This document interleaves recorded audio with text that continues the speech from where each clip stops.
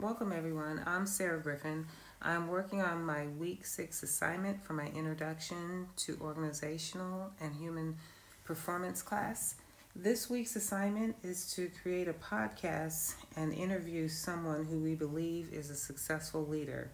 The person that I have chosen to interview is my husband Solomon, and the topics that we're going to discuss briefly are open communication, teamwork, and then we'll finish up with conflict resolution. But before we get into that, I'll let Solomon tell us a little bit about himself. Hello, I'm Solomon Griffin, and I have 30 years of experience as a supervisor, a leader, manager in the military and in the Department of Defense. I'm currently managing 6 employees in the Security and Foreign Disclosure Office. Okay. First question, do you believe that you're a successful leader? Yes, I do. I believe I'm a successful leader. As I said, I have lots of experience at every level, starting as a supervisor, a team lead, manager, a branch chief.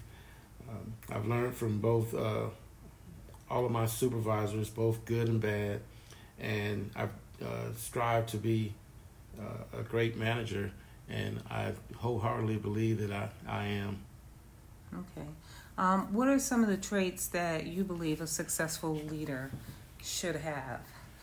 Well, some of the traits that I feel a successful leader should have are the traits that I possess. How about that? Effective communication. I like to keep the lines of communication open between myself and my employees. Accountability and responsibility. Not only myself, but I hold my employees accountable for and responsible for their actions. And you also have to on and off duty? Yes, on and off duty. It's sort of a whole person concept, if you will. You also have to be able to manage complexities, be a problem solver, and fix those things that you can control, and those things that you can't control, know those agencies or avenues that you can helping agencies. Right.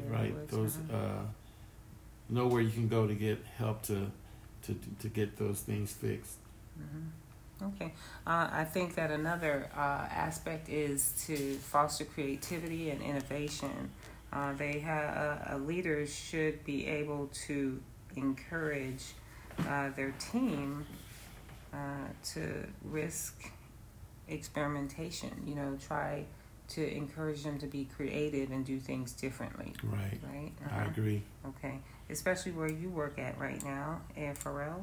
Yes. There's a lot of innovation going on. Absolutely. We're on the cutting edge of technology and pushing the envelope for test and development.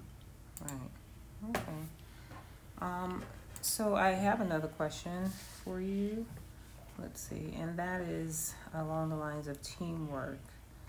Why is an effective team important in your current work environment? An effective team is important in my current work environment. As I said, I employ 6 individuals, and they all have their responsibilities. They have 3 or 4 major programs that they're running, that each of them are running, and it's important that they not only know their primary job, but be able to back up other employees in our section to ensure that the mission is accomplished at the same level, whether the work is completed by the primary individual or the backup or alternate. Right. So where innovation is concerned, teamwork is very important. If you develop the right team, recruit and develop the right team, you'll be able to create an unstoppable force that'll drive your organization to success as well. Yeah, and it's very important to make sure that you have a team that you can cross-train your people into other programs. So if someone's on leave or they're not there that day, that you can still get things accomplished and not just have to wait for a day or two for that person to come back. So basically your team is really highly effective when they have that ability to do someone else's job. Right. Okay. So along with teamwork, sometimes things don't always work out right. Right. So the next topic and our last topic is conflict resolution. So the question is, tell me about a time when it was necessary to confront a negative attitude in your team. Specifically, what actions did you take and what was the outcome? Okay, I had a really tough situation that I had to deal with two of my employees in the workplace. There was just a lot of conflict between the two of them. And the first thing I did was sit them both down individually and talk to them about what was going on between them to try to get to the root cause of their issue.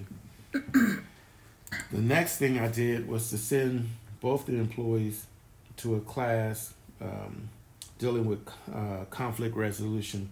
I thought that would be a good start for them to kind of understand that within a work center, you may have issues with some people sometimes, but that shouldn't be a showstopper.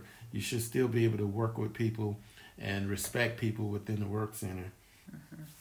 After that class, I noticed that the employees were still kind of acting out and really weren't communicating well within the work center. Some suspenses were, dropped in the middle between the two of them. So at that point, I sought professional help through our organization's employee relations office. So what was the outcome of that? Did that help, or some people have a stigma about work counseling, I guess we can call it, but did that help? Yeah, I was concerned about that issue too. I thought they would kind of be withdrawn from it. And so once they went to the employee relations office, they did a mediation between the two employees. And after the session ended, the employees returned to work. This went on for a couple of weeks. And so they ended the mediation.